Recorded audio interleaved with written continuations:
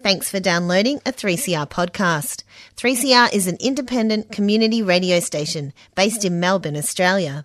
We need your financial support to keep going. For more information and to donate online, go to 3cr.org.au. Now stay tuned for your 3CR podcast. And a very warm welcome back to Solidarity Breakfast. A left response to the major developments in capitalism. What they trade in is not wheat. They trade in famine. A little dose of revolutionary optimism. I think it's really important to sort of express solidarity globally. It really is a deal by corporations, for corporations. The union forever defending our rights. Down with the black leg. If you think the ABC's left wing, don't listen to this program. Solidarity Breakfast, 7:30 to 9am Saturdays, 3CR 8:55am, streaming and 3CR digital, podcast or audio on demand. And of course, the website, solidaritybreakfast.org.au. Solidarity forever.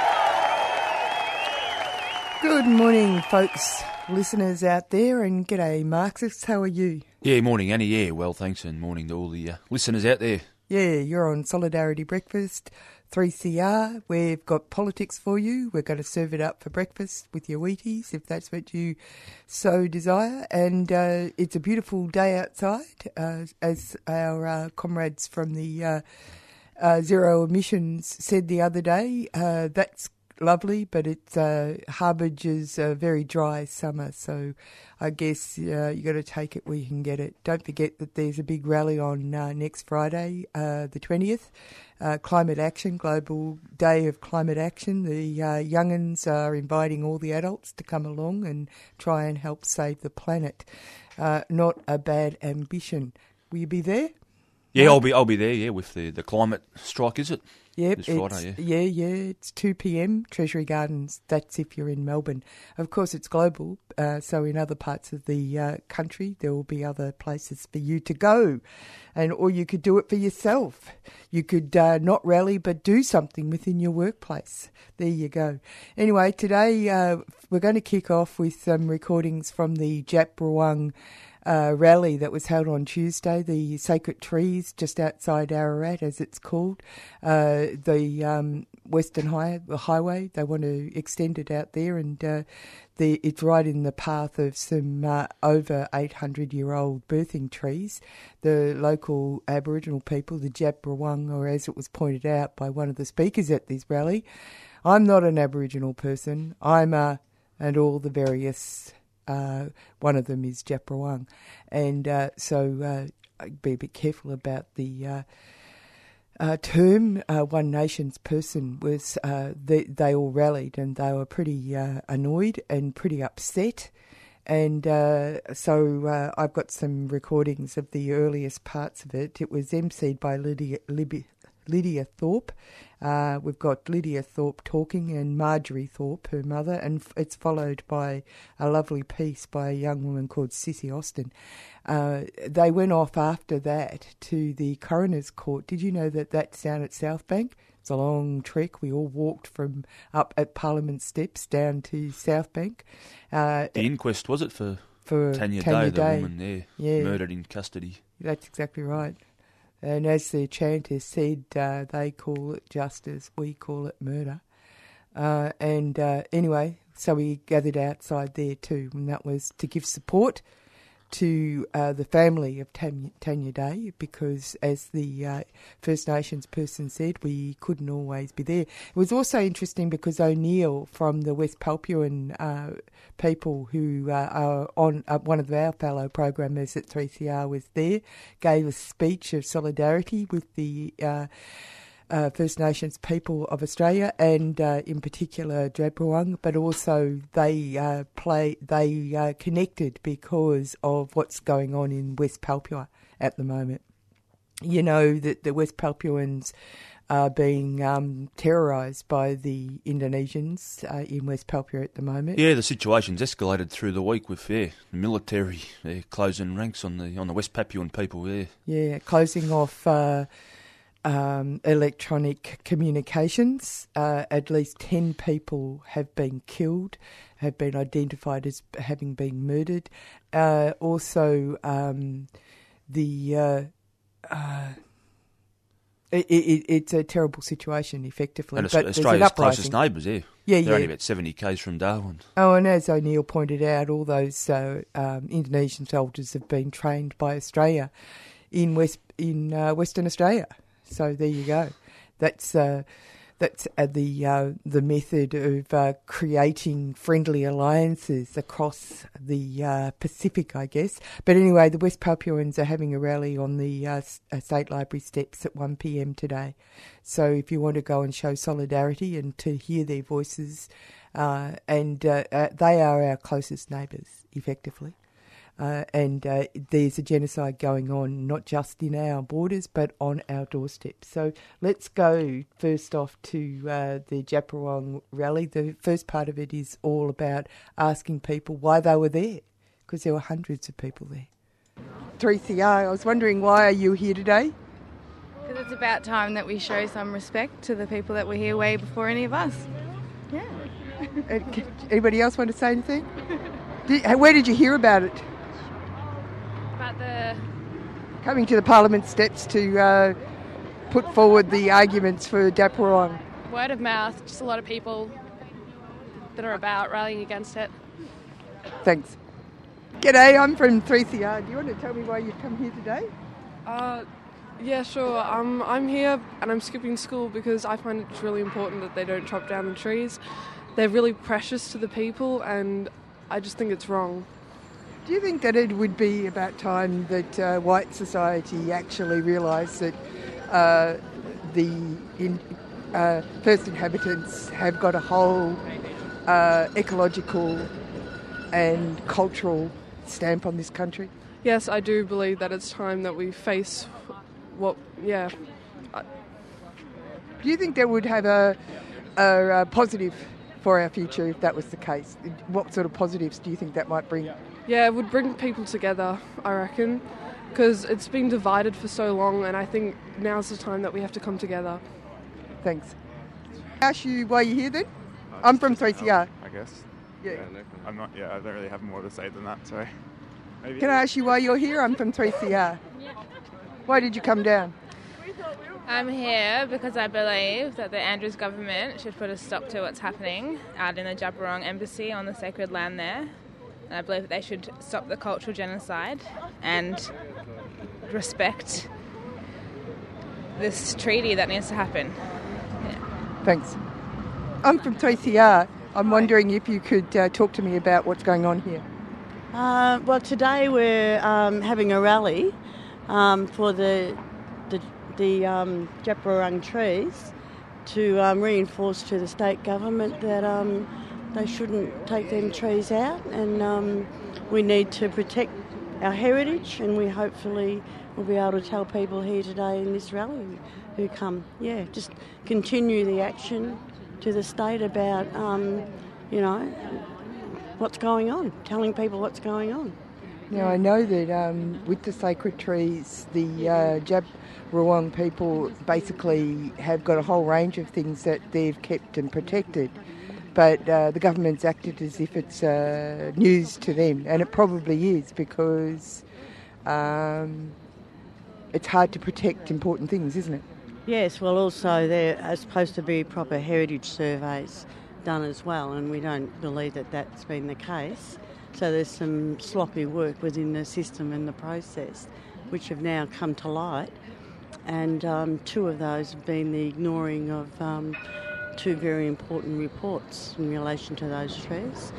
So I think the process of the cultural heritage legislation doesn't allow for proper involvement and participation of the traditional owners on country to actually say what needs to happen.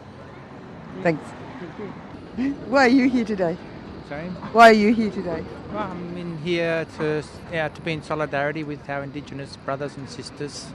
That's my reason for being here, and I often sign petitions and things, but I actually want to do something about it today. Yeah. And I've got a bit of time before work, so I rushed to work, so I thought I'd rush here. Good on you. Thank you. 3CR, can I ask you why you're here today? I see you've got the pink. Can speak to my sister. You've got the pink ribbons. Yeah. Can you talk? Tanya Day. Yeah, that's right. Yeah.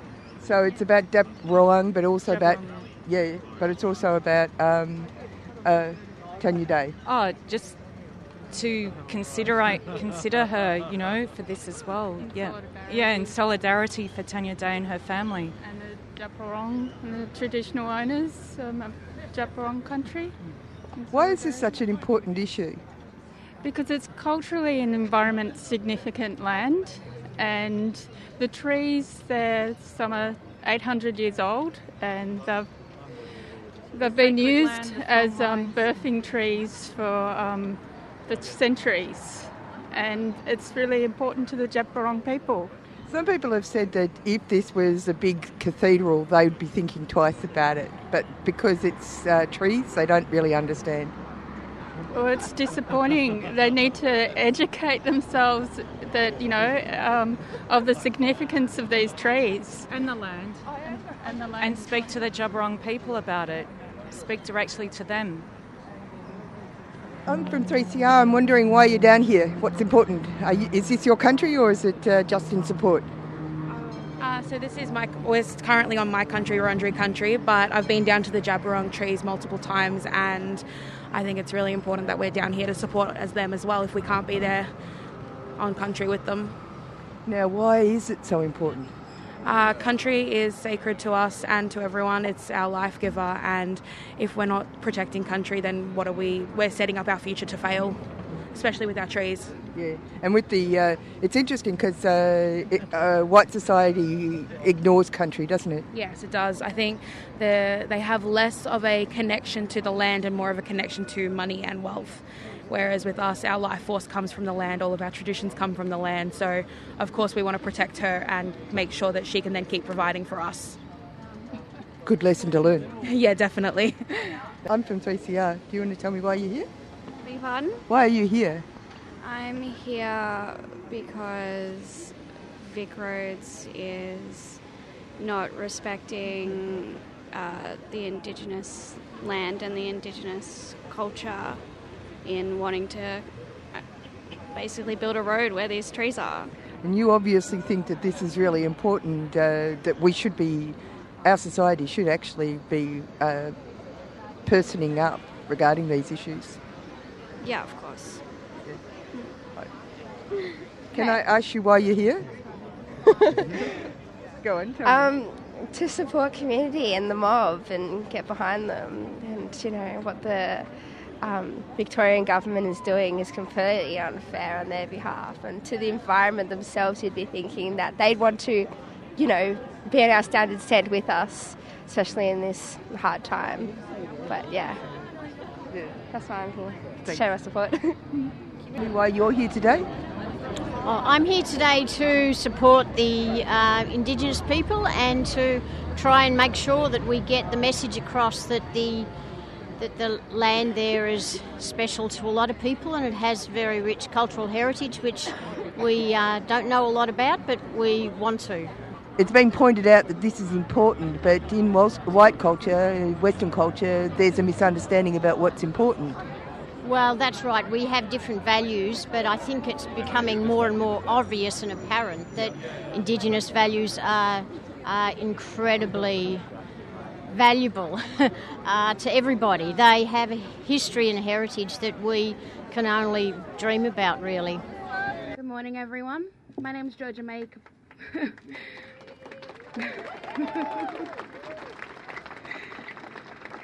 Thank you. My name's Georgia May. I'm a proud Wurundjeri and Ngarrindjeri Illumbirrung woman. I want to start off today by acknowledging that we are meeting today on the Wurundjeri country and pay my respects to my elders past, present and emerging. I also want to acknowledge our Bunurong brothers and sisters and pay my respects to your elders past, present and emerging. I'd like to acknowledge all Aboriginal and Torres Strait Islander people here today and recognise that our sovereignty was never ceded. I also want to acknowledge the Djab Wurrung people, especially their women, whose land we are currently fighting for. We stand here today as Djab Wurrung women and Djab Wurrung people to bring a message to the Victorian Parliament that they cannot destroy our sacred ancestor birthing trees that have been around for over 800 years. we need to send a clear message to the government that they need to stop this genocide attack on our people and our land.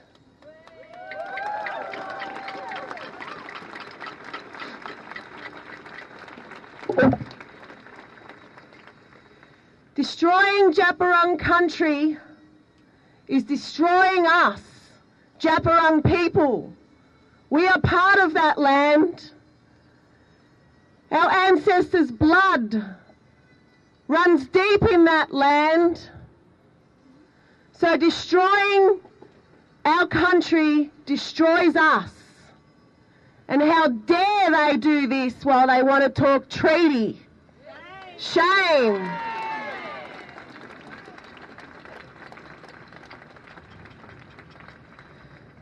Djab Wurrung land, our grandfather tree, our ancestor trees, our birthing trees, that is our cathedral. That is where we gather. That's where we connect. That's where we talk to our ancestors. And they want to take that away? How would the churches feel if they took them away? It's our religion. It is everything that we are as a people. The Victorian government, through their mission managers, Aboriginal Victoria, made a statement an hour ago to say they followed process. Aboriginal Victoria don't speak for me or my people or my family or my children because they are backing the government to destroy us. Aboriginal Victoria have a process that manufactures dodgy consent.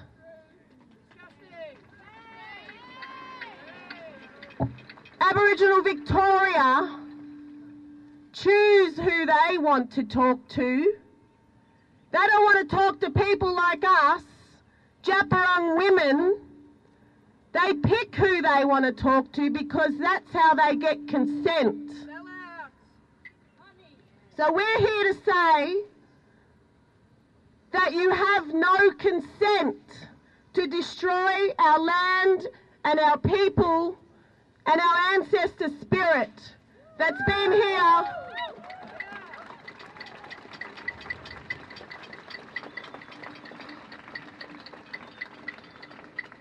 we have been here for thousands and thousands of generations. Invasion started 230 years ago. Our trees in that landscape is 800-year-old. How does that make sense? How can anyone support the destruction of our land, our people? And that's what this Parliament continues to do through their mission masters.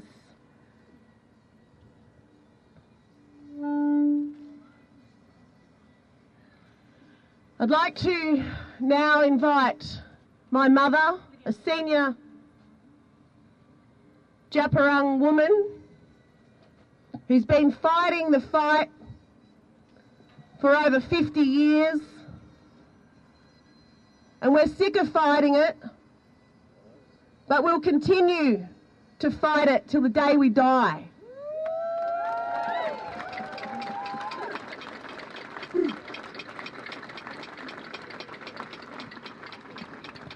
Before I bring my mother up, Marjorie Thorpe, I first would like to ask for a minute's silence for all the devastation, for all the genocide, for all the deaths in custody, and for all our people struggling out there.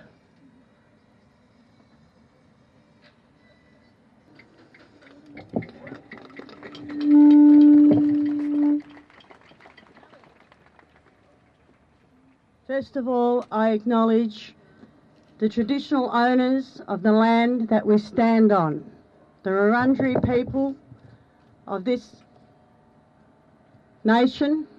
I pay my respects to them, their elders, past and present, and to all those Wurundjeri who are here today.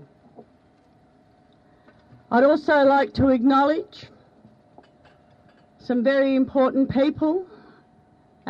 Sandra Onus, who is unable to be here today, Elder of Djapurrung, who has stood on the line for the last 12 months under very difficult circumstances, and I think that to do that has been very difficult for a person her age, and I'm sorry that she's unable to be here today, but I know that she's here with us in spirit. I'd also like to acknowledge and pay my respects to DT Darren, who has been our very important and strong leader through this whole time. And for a young man, as he started out over 12 months ago, to the man that he is today, has been a difficult road for him. But without him holding that line, we would not be here today, right now, doing what we are doing, standing up and protesting and fighting for our land and for our country. So thank you, Darren. And it's leaders like Darren who are able to stand up and speak out that we have to look after and respect. So, with all of that, with all of the people that are here today, thank you.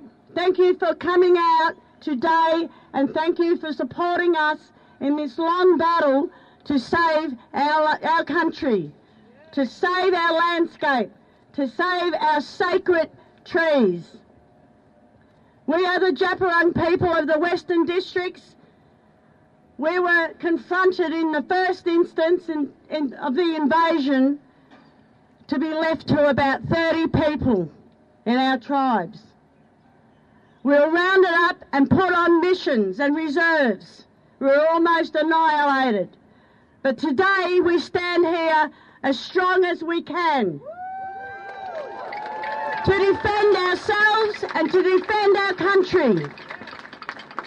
And what we're defending ourselves against right now is the laws of this House, which continually to this day have decided they wanted to destroy us in every aspect. We have to operate under the Heritage Council, which is a state government legislation that controls our heritage and culture. It is a genocidal policy. It was opposed when it was implemented a few years ago, where the cultural heritage of this state is run by the state and not by the people. Part of that process is where the Heritage Council is appointed by the state of Victoria. Appointed. And the registered Aboriginal parties are also appointed. So we have a government-controlled process that actually rules us to this day. So you go from the policies of welfare and protection to today, where our heritage is also controlled by the state of Victoria. This is not self-determination. We have the right to self-determination, to have informed and prior consent about any decisions that relate to us and to our heritage. This has not happened in this process. We have had Aboriginal organisations that have sadly made decisions on our behalf without our involvement. We have asked for it to be involved. We have insisted that we be involved, but we have been ignored. And because of that, some serious mistakes have been made. They have been made by the Registered Aboriginal Party. They have been made by the native title body, Eastern Ma, and they have been made by the state of Victoria through Vic Roads and major roads. They have all made mistakes in this process that right now put those trees at risk of destruction. They have failed to look at the reports that they themselves have commissioned to tell us what the state and what the situation is out there, which validates what we have been saying, that the area that we're talking about is highly significant cultural heritage land of the Djab Wurrung people. Unfortunately, the federal minister, was not given the whole report when she made her decision not to protect. What we are saying, that we want those mistakes to be rectified, and we want the minister to have the full report that says that these trees and this landscape is a major area of cultural significance to the Djab Wurrung people.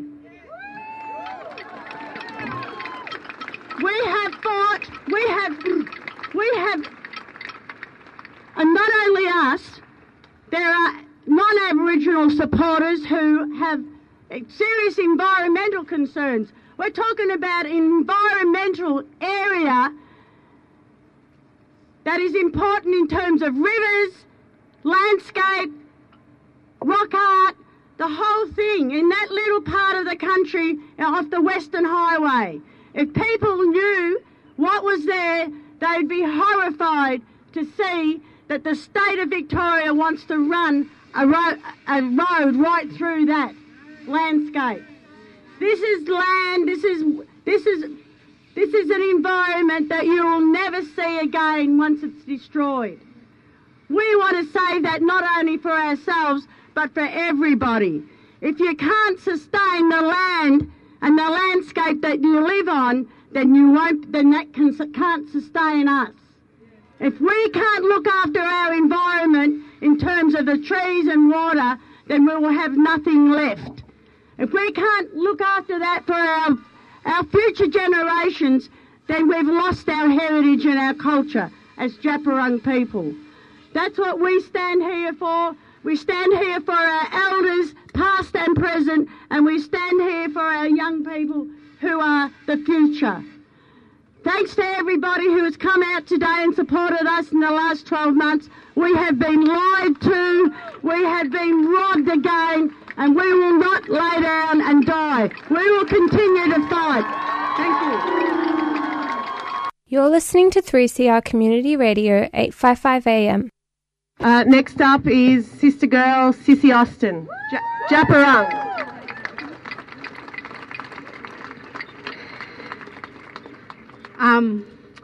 My name's Sissy Austin. I too would like to acknowledge and pay my respects to country and elders. I was reflecting just then on the beginning, and there was this first day, I think, that we all travelled out there, and I want to acknowledge Auntie Sandra Onus and Auntie Tracy, and if everyone's been there now to what it is now to what it was on that first day, Auntie Tracy had this suitcase, and I didn't know what was in it, and Auntie Tracy, it's this highway, and Auntie Tracy grabbed the suitcase out of the boot and said, I need to get this across the road, and we all ran across the road, and I didn't know what was in it, and in it was a tent, a thermos full of hot water, and everything to make a cup of tea. And we all stood there, and she was like, come on, we've got to set this tent up. And we were like, really? Like, should we set up this tent? And it was this little blue tent, and DT and I were talking about it the other day. And she said, come on, we've got to set it up. And then she said, who's got a piece of cardboard and who's got a black texter? And someone had cardboard, and I had a texter in my car. And Auntie Tracy wrote on it, Djab Wurrung Embassy.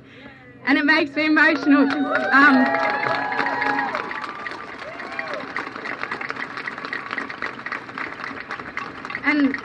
And that's where, that's where it began, and to see how it's grown from then till now. It's been over 14 months that Djab Wurrung women have led on this fight with DT has held the line for us women in a way that, as a young woman, I've never seen a black man lead on this with such respect and integrity for country and women as what DT has over this 14 months. And it hasn't been easy. And I want to acknowledge DT's partner Amanda, who has also been there since day dot as well. They've made it through the coldest nights and boiling hot days at that embassy, and I think that we've made it this far because that country has something in it that is so powerful and so strong. And we're not strong because of who we are as people. We're strong because we're being fueled by the power of that country out there. So when we acknowledge country, we have to think of that the power of country is the power of who we are as people, as sovereign people. And I know that a lot of non-Indigenous mob have felt that strength as well, who have held the line there with cousin DT as well. I think, I've been reflecting a lot. I'm not the deadliest speaker, but I like to write, and I was thinking last week about this this family violence training that I was doing, and I wrote a piece about there's all these characteristics, and there's these all these warning signs of an abusive relationship. And I was reflecting, and I felt disgustingly sick that this whole reality hit me, that as a Djab Wurrung woman and women, we're in this toxic, disgusting, abusive relationship with the Victorian government.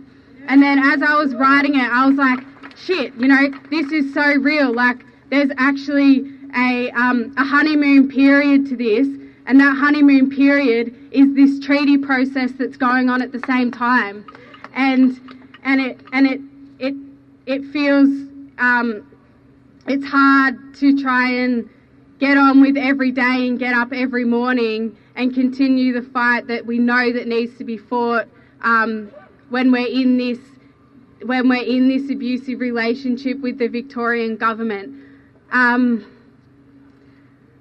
So yeah, I think, and then within that there's colluding. We've got Martang, we've got Easter Mar, we've got Major Roads Projects Victoria.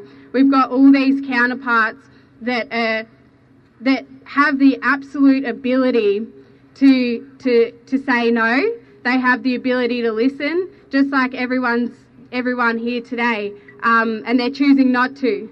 So we stand here strong. We're powered by Djab Wurrung country, and we're not stepping back on this fight now. We've gotten this far, and I believe strongly that country won't allow anything to happen to it, with us being the voice for country that we are and what we will continue to be. Thank you.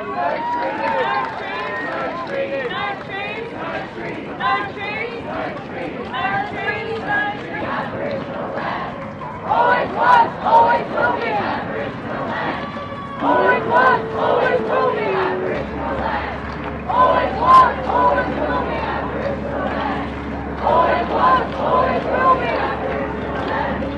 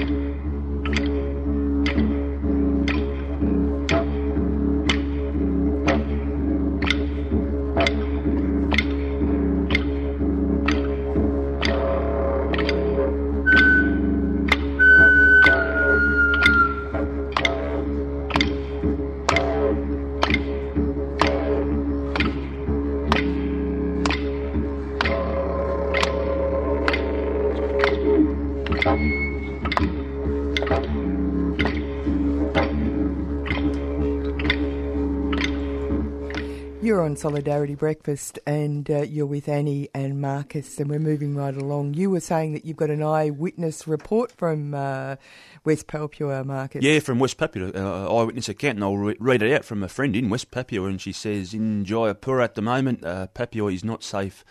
It's not a peaceful zone. Indonesian military everywhere. Bukta Tabani has been arrested yesterday afternoon by the Indonesian Combined Military Forces, Police, Brigade, Mobile Special Task Force and the Army. So solidarity to the people in West Papua. Yes, and now we're going to be talking to Brad Parker. Now, just a warning, anybody who is triggered by discussion about suicide, we are going to be talking about suicide prevention. We'll have the numbers that you might need later on after the discussion, but just to give you a warning. Yeah, and Tuesday this week was World Suicide Prevention Day. Thursday, of course, was Are You OK Day. And this morning on Solidarity Breakfast, we're joined by Brad Parker, who's the CEO of the Mates in Construction Suicide Awareness Program. Welcome to the program, Brad. Thank you, Marcus, and g'day to Annie, and I hope you're doing okay this morning. Yeah, well, it's beautiful weather, I have to say. Yeah, it is. So firstly, Brad, construction workers are overrepresented in the suicide statistics? They are. They certainly are. What we find is, according to the stats, they're 6 times more likely to take their life than die from a workplace accident.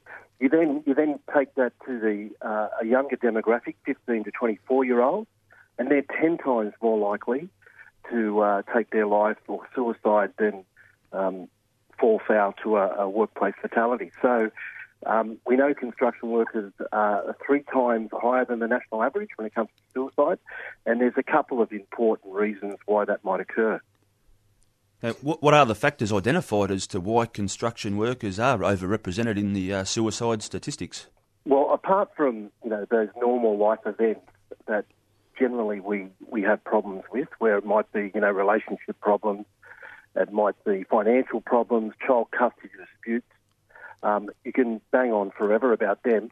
What pertains to the construction industry that sort of makes it a larger problem is we have long working hours.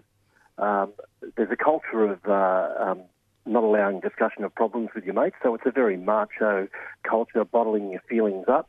It's a male-dominated sector that speaks for itself. But lack of job security, the life of the project is as good as the life of the job, and they're always thinking, what's coming up next? Have I got a job? Where am I going to? There's a bit of, culture of heavy alcohol use, some drugs in there as well. But look, there's a number of factors, and I'm not here to denigrate the industry. I love it. I've worked in it for 3 decades. But we do need to understand some of these problems that exist within the industry.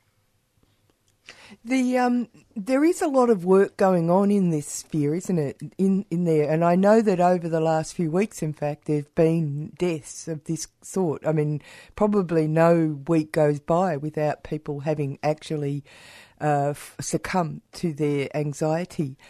There is obviously issues around the way men in particular deal with their own personal anxiety, as if it's a weakness.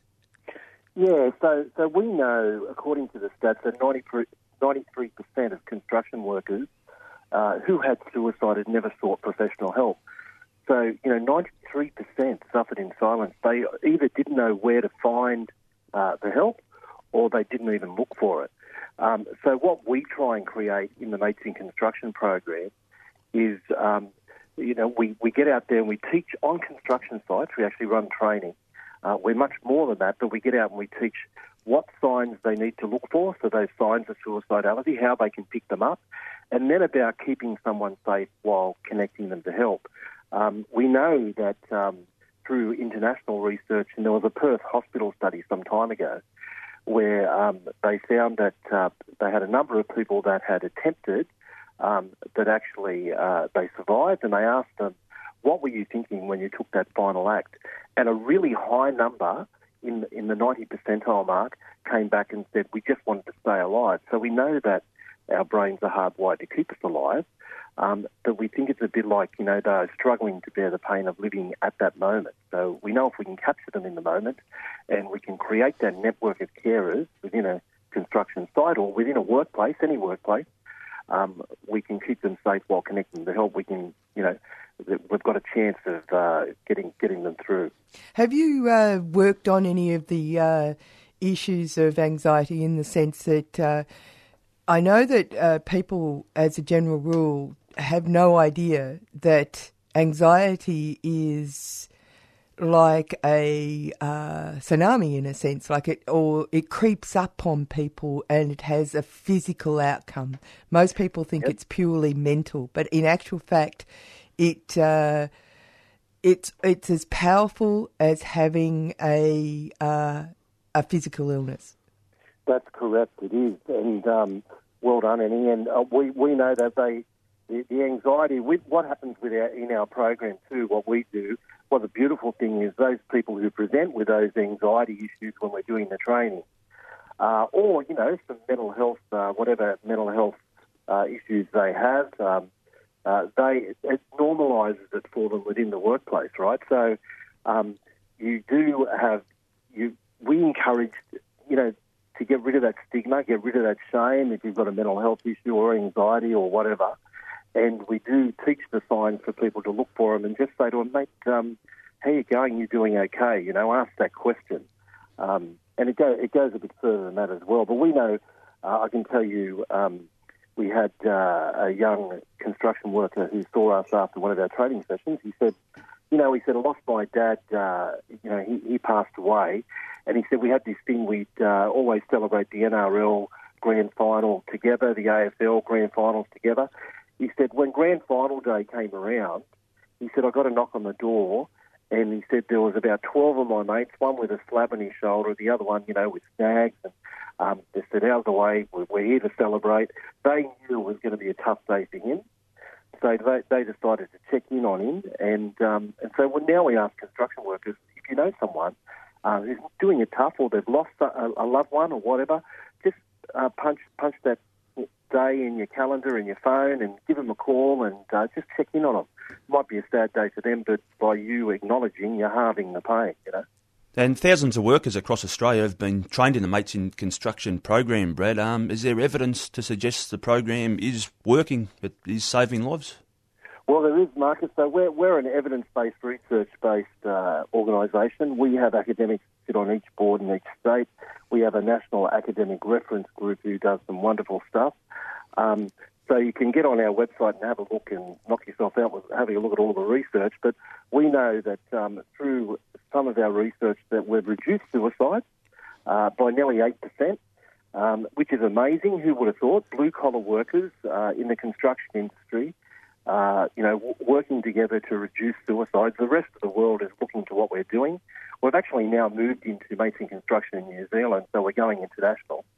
There is a way. I often say that, suicide and mental health issues can be complex, but they may not be so complex to fix. It is about mates looking after mates. That's not a throwaway statement. It's actually real and tangible, and people are there to help. And on the construction project, there's trained workers, is it? Connectors and assist workers who are the first port of call if workers are doing it tough or need to talk? Yeah, you're right across the brief there, Marcus. That's right. What happens, we get onto a site. We do about 45 minutes to an hour of general awareness training. What we try and capture is the whole site. Now, we normally achieve 80% or above, and that's difficult on construction sites. They're a bit of a moving feast. But you get them trained up in that general awareness training. Then at the end of it, we get them to volunteer. Anybody stick their hand up that wants to go further and do the Connector course. That Connector course is another 4 hours. So they stick their hand up and volunteer. We try and create at least a ratio of 1 to 20 connectors, and we fit that in with some research that says 1 in 20 people may have suicidal thoughts. It might be fleeting, but they do have them. But you create that network of carers that they know they're the go-to people. They're trained up to keep them safe while connecting them to help. We don't seek to be the mental health professionals. We're not doctors. We're not psychologists, or we're not even counsellors. But we can connect them to those people because we know that construction workers didn't go looking for that. And then, of course, the assist is another thing again, which is applied suicide intervention skills training, 2-day suicide first aid. And that's really meant for, HSRs on the job, maybe a union delegate, maybe some project management, health and safety manager, whatever. And that's 2 days of, in-depth, suicide training. But, it's sort of looking at mental health from the pointy end and working its way back. Who's supporting your efforts? Well, good question, Annie. I'm glad you asked it. So, look, in New South Wales, where I'm from, about 30% of my funding comes from the federal government. It's clearly not enough. 70% comes from industry. So the industry, the generosity of the industry getting behind it and getting behind the program is really important. Look, I think if you look at the research, a lot of the suicidal behaviour, the cost of that is borne by government. So government really should be getting in behind programs, proven, evaluated, evidence-based programs like Mates in Construction. They really should be getting behind it, and we're quite successful. So the evidence is there; they should be paying for it. And so the unions are also involved, I presume. Yeah. Look, unions. I just don't tell anyone they're any, but really this program is a union-based program. If you look at it, what it does, it's about the collective.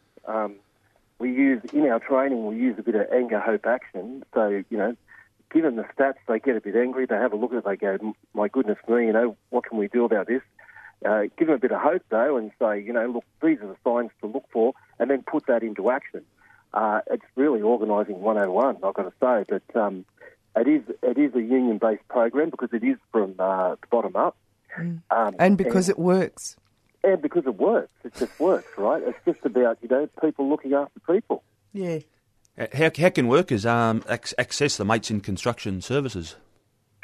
Look, we have a helpline, 1300 642 111. It's like Lifeline for construction workers and their families.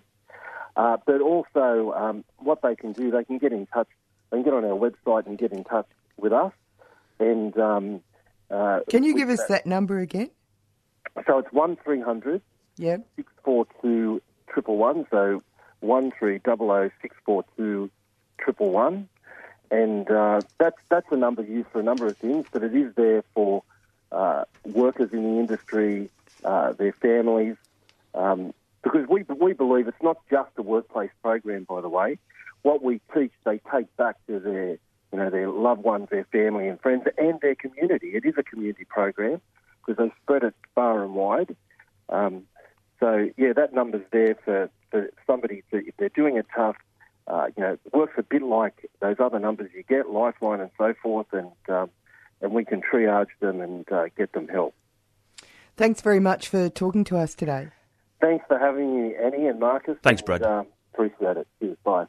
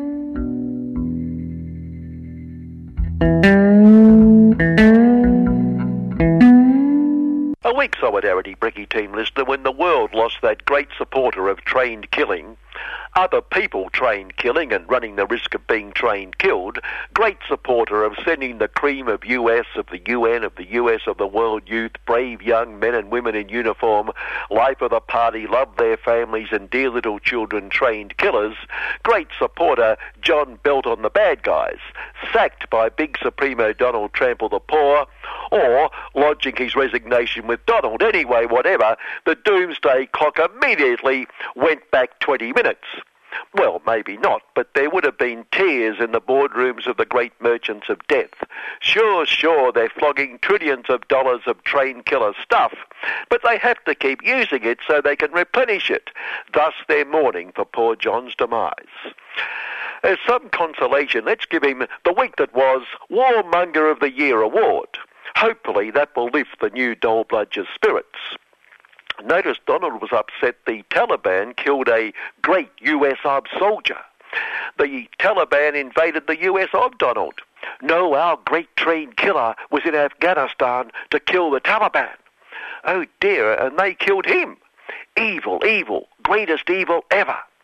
But the really interesting thing was that Donald said the great American came from Puerto Rico, that US Arab satellite whose people Donald wants to keep out of the place. Not that Donald's ever inconsistent. Terror was also commemorated on the 11th of the 9th, or as our great friend the US Arab says, 9/11. One of the horrific acts of terror, killing and torturing thousands, as the US Arab overthrew the elected Chilean Big Supremo on 9/11/1973 and established the reign of terror of General Pinch of Shit, a couple of years before the same forces, our close, warm friend, connived to overthrow our very own True Blue Aussie Big Supremo. Bringing us to just when we thought a major contributor to the Socialists losing the unlosable election was that its Supremo and would-be Big Supremo, Little Billy Shorten Ambition, was about as popular as a fart in a lift, we find his monumental unpopularity and feigned sincerity had nothing to do with it. No, thanks to the Minister for Financing Capitalism, Matthias Rotten-Tuther, we learned the Socialists lost because of economic socialism. Little Billy was an uncontrollable economic socialist, he told the Sydney Profits Institute, giving that so-called think tank something to think about. The socialists had been out of control since former Big Supremo Little Kevy Rod for the workers and his economic guru Wayne Swan Song for workers practiced rampant socialism. Something, listener, we missed entirely, but who are we to doubt Matthias? The socialists need to recapture the heady days of our sadly lamented former Big Supremo nuclear hawk himself and the world's greatest worst treasurer Paul, which the great practitioners of the greatest little economic order of them all, Matthias's audience, constantly plead, showing what threats to capital, nuclear and Paul were. Well, the incidence of trade union membership reflects that. The economic socialism, quote, explicitly committed itself to the flawed socialist pursuit of equality of outcomes, falsely asserting that True Blue Aussie had a major and growing inequality problem. A telling point, because his filthy rich of the filthy rich audience would have known full well there is absolutely no inequality in True Blue Aussie. Well, not just them, we all know that. If there is inequality, it affects the poor caring employers like that highly esteemed transnational food giant, well, it's called food for want of a better description, Nestle out the profit, forced to sadly let go its entire Tongala tinned milk plant workforce, blaming a declining tinned milk demand and particularly cheaper overseas imports. See, yet another example of lazy, avaricious workers pricing themselves out of a job by demanding crippling pay and conditions, forcing poor Nestle out the profits to take the business overseas to where the workers are so much less lazy and avaricious. And then it can bring in its own cheaper overseas imports, even if the sadly let go 100-plus workforce won't be able to afford them. As the private health profits industry argues we'd all be a lot healthier if it could get its hands on more and more of the public purse, it seems Bupa has made a blooper. and got sprung. More than half, indeed 60% of its aged care facilities worthy of being closed down due to a bit lacking in the care department. Bet there's no problem in the collect the money department. And then Booper Blooper said it had nothing to do with it. Some mysterious agent created the problem, but it would take steps to rectify the problem. How good of it. Which they all say when they get sprung. Although, which some might say, they could avoid by not creating the problem in the first place. Doing that for which they are handsomely paid. And then they said the vast majority of Booper Blooper facilities were well run. And I thought, which bit of less than half, indeed 40%, is the vast majority? I don't claim to be a mathematical genius, but move on. On health, a new report from King's College London says red wine is not only beneficial for the heart, but is also good for the gut. So many of us should have the healthiest hearts and guts in the world. It does say the occasional glass, but then that's okay, because I never miss an occasion to down one or two. Speaking of London, the totally unnecessary headline of the week, last weekend's True Blue Aussie Capitalist Review, has Boris botched Brexit? Only Boris would answer no. Oh, and possibly Donald, his biggest supporter. In fact, maybe his only, until he, Boris, does something or even nothing to upset Donald, and Donald tweets that he didn't tweet all the eulogies he tweeted about Boris. Fake news. But here's what you tweeted. Fake news. Biggest fake news ever. The latest corruption inquiry into the, surprise, surprise, New South Wales Socialist Party reckons that the recently retired, arising out of the inquiry secretary, Kayla Murnane, got her corruption scandals mixed up when she gave evidence, was talking about a different scandal to council assisting. And we can sympathise with her, because when it comes to the New South Wales Socialist Party, it'd be so easy to get your scandals mixed up. In the week that was sport, former footy star and darling of the social set Chris Judge was judged an environmental crook, picking up the Back to Nature award of the week after his company bought an Arthur Seat property, quote, as a haven for family and friends to enjoy. Ah, back to nature, Chris. Except the council believes the clearance was designed to create a suburban environment and an area for the kids to run around, the council said, as Chris was charged with destroying preserved vegetation and a protected creek, 3,500 square metres of it. Perhaps he intended to stick goalposts at each end, but it's heartening to see Chris so loves the bush and appreciates nature. That's clear, he said. Clear, Chris. Well, cleared. Chris, your Back to Nature award of the week is on its way, and we're sure the social A-list will forgive you. In fact, another ex-footballer, Lindsay Foxy, will award you another medal after Paul Lindsay was also done by the council again last week for the 1,332nd time for regarding the entire coastline as his private property to do with what he wishes. Chris did say he was worried about snakes, yet he attends all those A-list social events. Also planning to take over land, Zion Big Supremo Benjamin Not Another Yahoo preparing for the next round of US Arab-sponsored peace initiatives by promising to expand Zion into the land the Palestinian non-state non-people fled when Zion took over their land, although annexing the land is just recognising the fait accompli of years of good, loyal Zion citizens annexing it anyway. How will this assist the two-state solution, Benjamin? It will allow Zion, two-state, that the Palestinian non-state, non-people terrorists must pay for their terrorism by remaining stateless. There is nothing more terrifying for a brave young man or woman, cream of Zion youth trained killer, than to have a stone thrown at her or him. But where can the non-state, non-people live? Outside the West Bank, which is within Zion's borders, where they will become a threat to our security, so we will have to annex those lands they don't own to prevent more terrorism. This emerging retail and fast food workers union has a lot to answer for. The Fair Work True Blue Aussie, no longer Work Choices Just Looks Like It Commission, threw out a Hungry for Profits Jack agreement claiming workers were not consulted properly. The real union, the Shopping the Workers Union, accused the Parvenu retail and fast food lot of requiring, quote, a detailed and confusing explanation of the terms of an agreement to young and inexperienced workers. Employees will switch off. A sentiment supported by our old mate, True Blue Aussie Industry Profits Group Supremo Innes will cost the workers.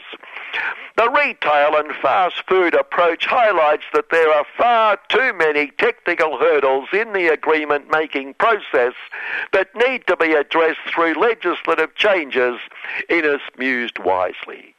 Yeah, back to the comfy little arrangements between the caring employer and the Shop the Workers Union.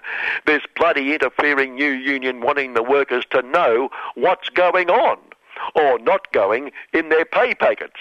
It's none of their bloody business. Finally, back to the beginning, out of stress at the demise of our favourite US of warmonger, John Bolt on the Bad Guys. A final tribute, and let's hope it's the last we ever hear of him.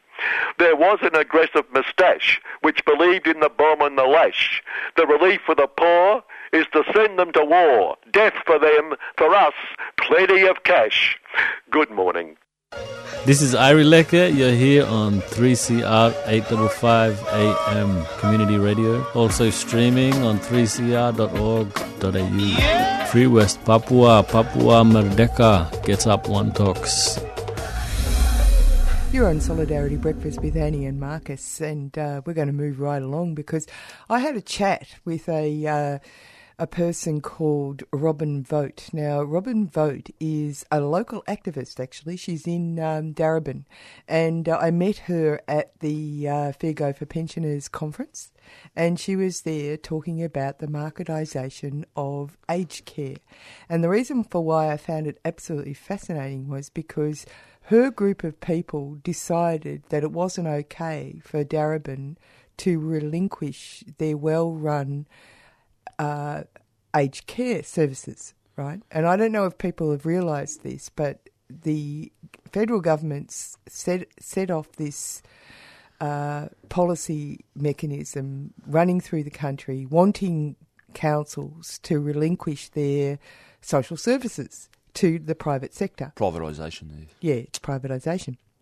And they decided, again, to stop the trend, her group of people, and they started up a group called Does Council Care, which, of course, as she says, really got on their goat. Anyway, I wanted to have a chat with her. We had a long chat about what her group did and what effect they had.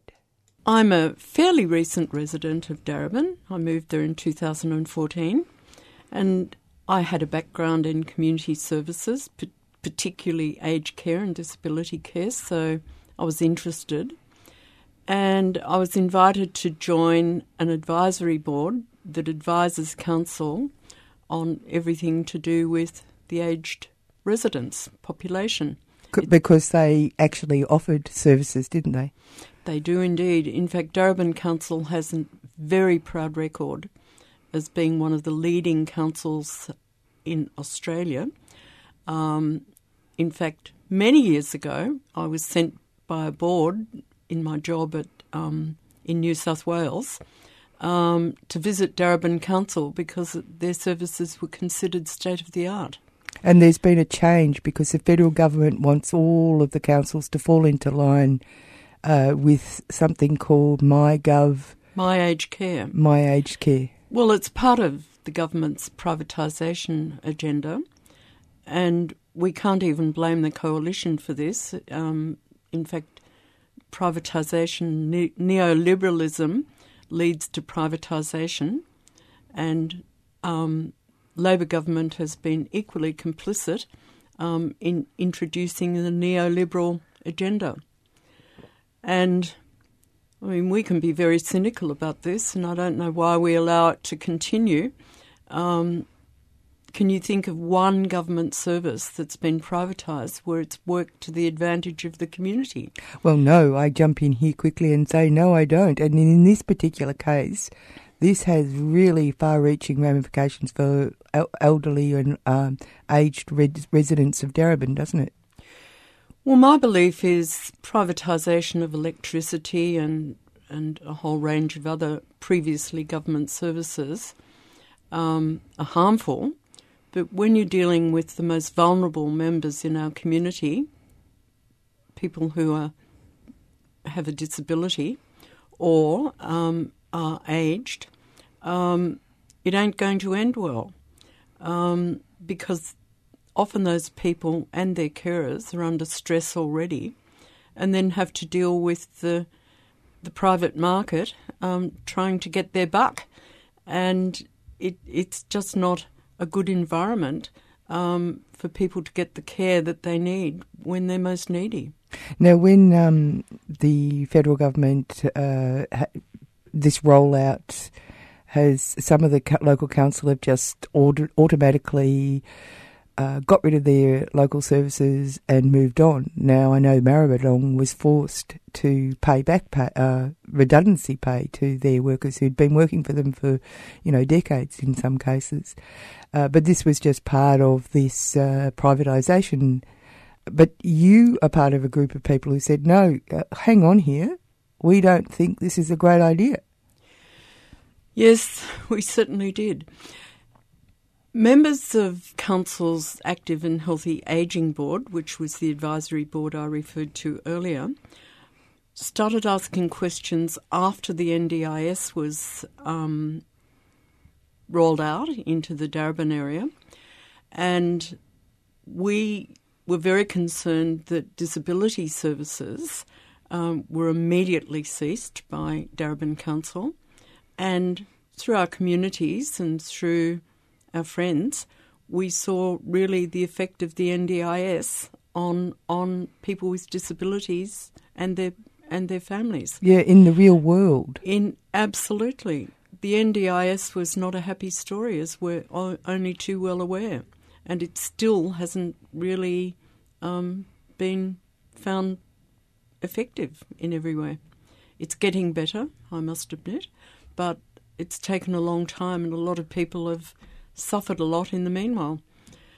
So we were very concerned that when My Aged Care, which was on the government's agenda, was fully implemented, that the same was going to happen to older residents in Darebin and across Australia. But we were Darebin folks, so we were most concerned about our own community.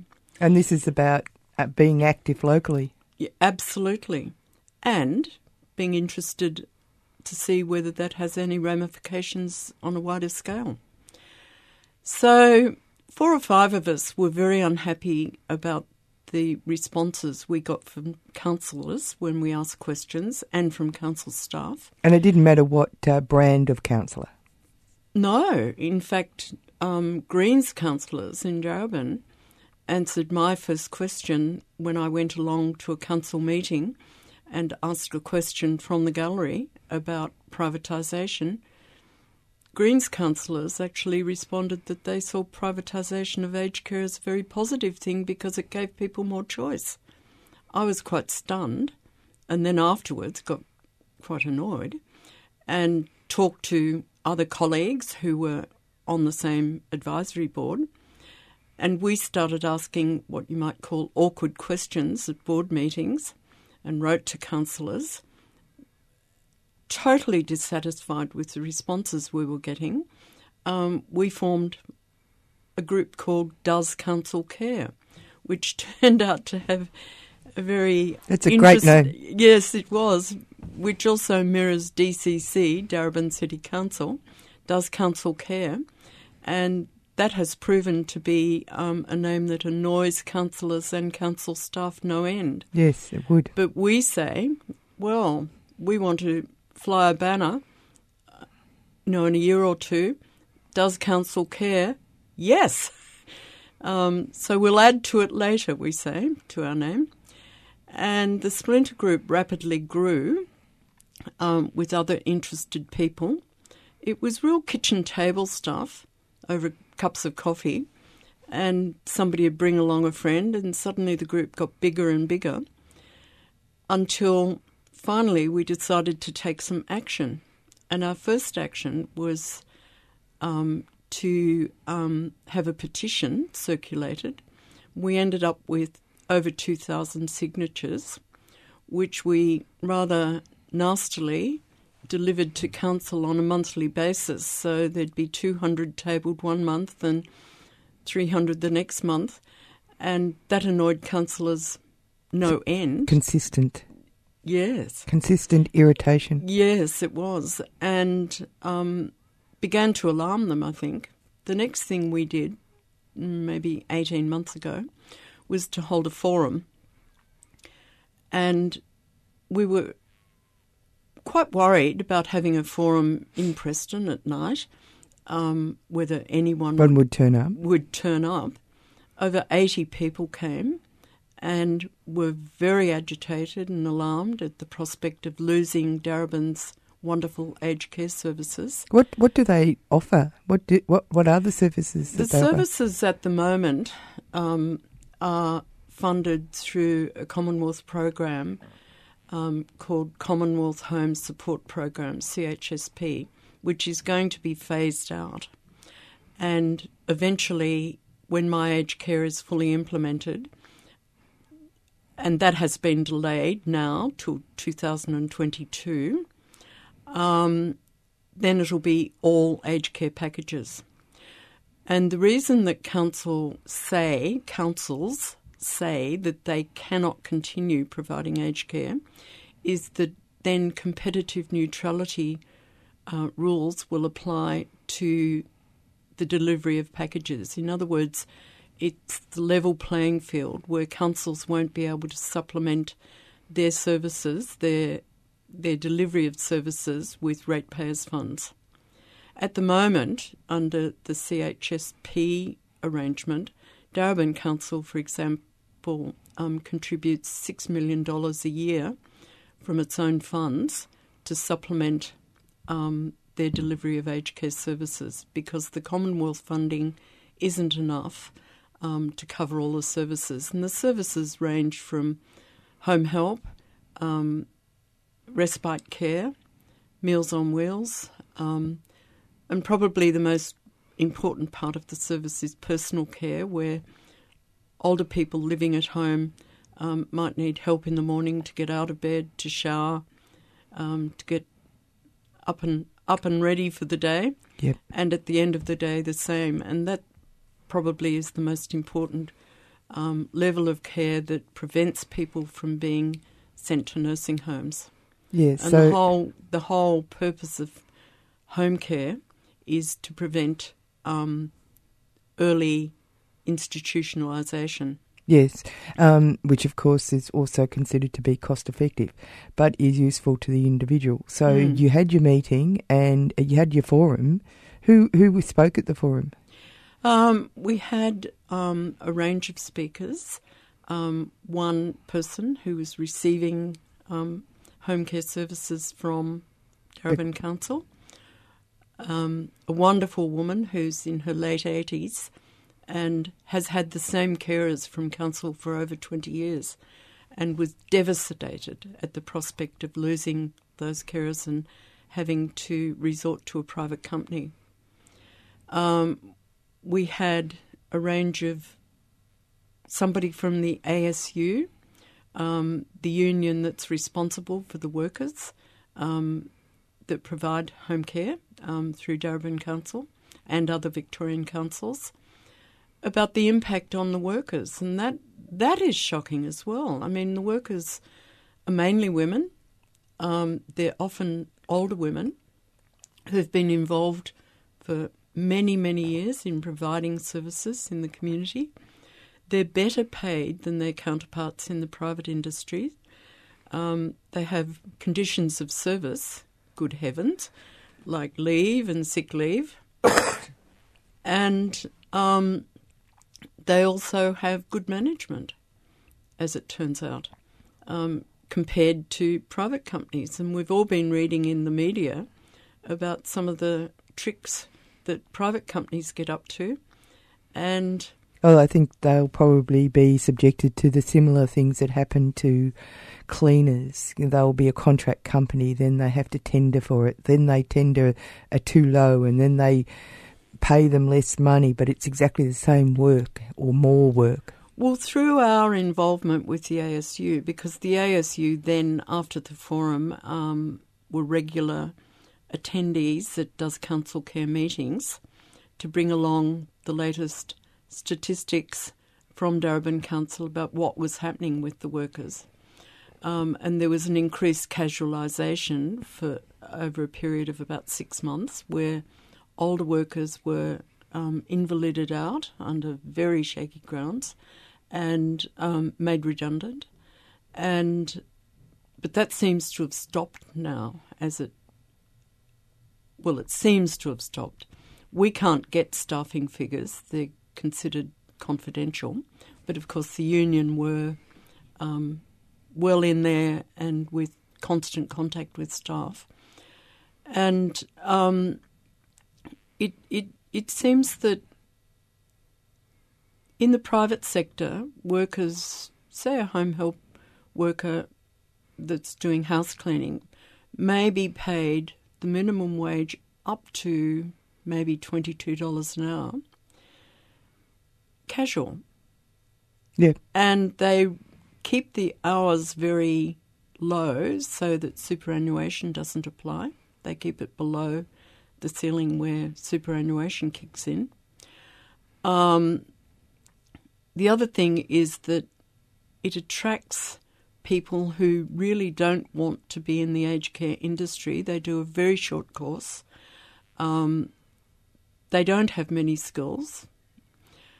And they get out of the industry as quickly as they can. It's sort of a staging post. So it's not a very satisfactory outcome for people who are relying on these people. No, because the private companies call it the churn. Yes. Where without warning, somebody in their 90s suddenly gets a personal care worker turning up ringing their doorbell that they've never met before. Oh, gosh. Yes. That's really terrible. That just leads into a whole lot of other things that we know about anxiety levels and also people being they're physically frail, so they can't perhaps defend themselves. Well, I think, as I'm not terribly young and I haven't got quite to the insecure or nervous stage, but I think as people get older and frailer, they're less trusting and very wary of strangers. So it's quite frightening to have somebody come to the door that maybe hasn't even been introduced by a phone call even. It's pretty outrageous stuff. Anyway, so you had your forum and so you had a person who used the service who was frightened by the changes. Union members. Yeah. And we had Professor Rob Watts, who's very well known for his views on privatisation. Yes. And speaks brilliantly. And I guess having him as the first speaker really focused people's attention on what was happening. That's right. In the aged care industry. And there were lots of questions from the floor. Because a lot of people didn't really understand what was going on, did they? They didn't. It's a very complex scenario, aged care. And but also the privatisation of personal care, making it into pure human relationships being reduced to economic value. That's a real problem. And in a way we got lucky because weeks after our forum, the mayor, who'd previously been presumably neutral, at a council meeting suddenly came up with a mayor's motion that Darebin Council would commit to continuing its aged care services at least until CHSP funding was phased out. And that was initially to have been in 2020. And that was a commitment that was important because other councils around Victoria were dropping like flies. They were. They just assumed that this was the new method. Yeah. And so having the commitment to continue the service until 2020, 18 months ago, seemed like a bit of a gain. Then the Commonwealth suddenly announced the Royal Commission. And into aged care? Yes. Where people aren't even being quality fed and properly. Safety in aged care. And so that was another stroke of luck for us and for the Darebin community, because not long after that, the government announced that CHSP funding would indeed be extended until 2022. So having had the Mayor's unanimously adopted motion that council would remain as a provider, we suddenly had a bit of time up our sleeves, so to speak, until 2022 before Darebin's council services would end. So I don't think the Mayor knew any of this when she reacted to our forum by promising or making a commitment until at least 2020, and then it was extended beyond that without her knowledge. So the activism, the local activism, has had actual effects. Where's it going now? Absolutely. We've continued our pressure by attending council meetings quite regularly and asking questions. Also, probably as a direct reaction to the forum, Darebin Council announced a $250,000 consultants review of age-friendly Darebin. There's a United Nations action about age-friendly cities, and Darebin Council decided to look at the existing state of ageing gracefully and safely in Darebin and what could be done to improve that. And there was a lot of criticism of the amount of money that was allocated to this review. But as it turned out, the review found in consultations that the community, now very aware of what might happen to their services, focused their questions and responses at consultations around the age-friendly Darebin review on aged care services. It was the most raised issue in any consultation during the review period. Oh, you must have felt vindicated and pleased that your work and your compatriots' work has actually paid off.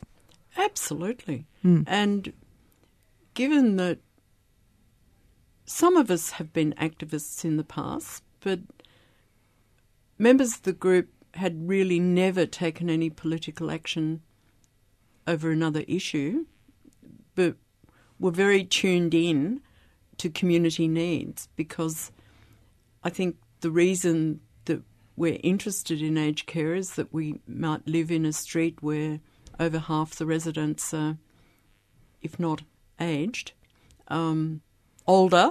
But they're real people. We are. Our neighbours are real people. Yeah. Not statistics. And, down the street from me there was a World War II veteran called Wally, who lived with his wife. They were both in their 90s. And Wally and I were good mates. He zipped up and down the street at dangerous speeds, I might tell you, on his scooter. And Wally and I often chewed the fat in the street. And I said to him early on in Does Council Care's activities, Wally, I've got a petition I'd like you to sign. And he said, oh, what's all this about, Robs? He called me Robs. And I told him, and he said, oh, well, of course, I don't need care. He was 95, 95 at the time, I think, but my missus does, and she gets care from council, and she's had the same carer for over 20 years, and we consider that carer to be part of the family. Oh, the missus is going to be very upset about this. And he signed the petition and said, could he sign another one? And I said, oh, only one signature, Wally. And he said, well, you'd better do something about this. This isn't okay. And not long afterwards, his wife passed away. Wally still declared that he didn't need any care, and he very recently has died. But one of the last conversations with Wally, I was able to tell him that Does Council Care has made significant progress, because our council, a little over a month ago, has decided to at least try to continue offering aged care after the CHSP funding ends and to compete with the private sector. And at our suggestion, they're running a pilot project with up to 40 participants, and they're partnering with a private company. Not a private company, a not-for-profit company that's well regarded, to offer packages, and we'll see how this goes, whether council can actually compete with the private sector, which of course they've always claimed they can't because of their better wages and conditions and the fact that competition policy won't allow them to contribute additional funds. In other words, the cost of their services is higher. No, but you just listen to that. That's what our the federal government's Productivity Commission has basically done a report to say that you're not allowed to run anything that is competitive with private industry at a better offer better wages, better conditions, because it's not competitive. Now, people should actually think that through. Well, that is just outrageous. It's a race to the bottom. Yeah. Our petition, the introduction to the petition was we, the undersigned residents and ratepayers of Darebin, call on council, not demand, but call on council to continue its highly regarded aged care services, and then went on to talk about how the staff of Darebin Aged Care is so well managed and well skilled and well qualified that it'll be an enormous loss to the community. So we focused on the positive rather than the negative. And I found people were more happy to sign a petition like that. Most people read it and would want some explanation. And then other people said, oh, that's much too polite. Petitions shouldn't sound like that. You should be demanding stuff. And no, if you ask nicely, you're probably more likely to get people's attention. Anyway, that's Solidarity Breakfast for this week. Coming up next is Asia Pacific Currents. We went to the rally outside Parliament House on Tuesday for Djab Wurrung, and we then followed it up with... we spoke to Brad Parker, the CEO from Mates in Construction, suicide awareness program, so yeah. Yeah, that's pretty sobering. It is oftentimes, as he said, have that discussion, ask people if they're okay, and that discussion could save a life. That's exactly right. Followed by This is the Week That Was, and then a potential watching brief for aged care at Darebin Council. But this is something that's happening right across Australia, and people should be deeply worried, and they should get off their bottoms and do something about it, like they're doing in Darebin. Does council care? You should ask. Coming up next is Asia Pacific Currents, as I said. We'll go out with Cindy Boyce's song, Never Look Back.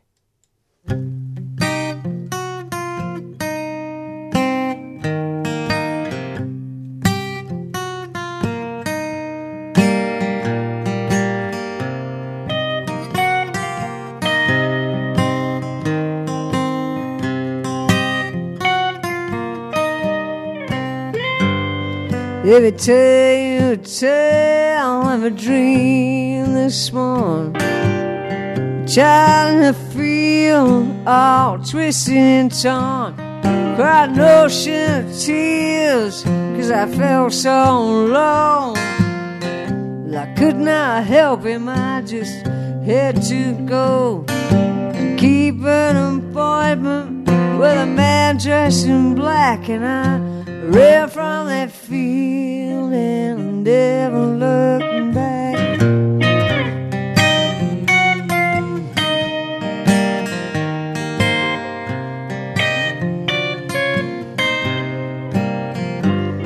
Well, the wind was howling across the plains. High in the sky, they were flying machines.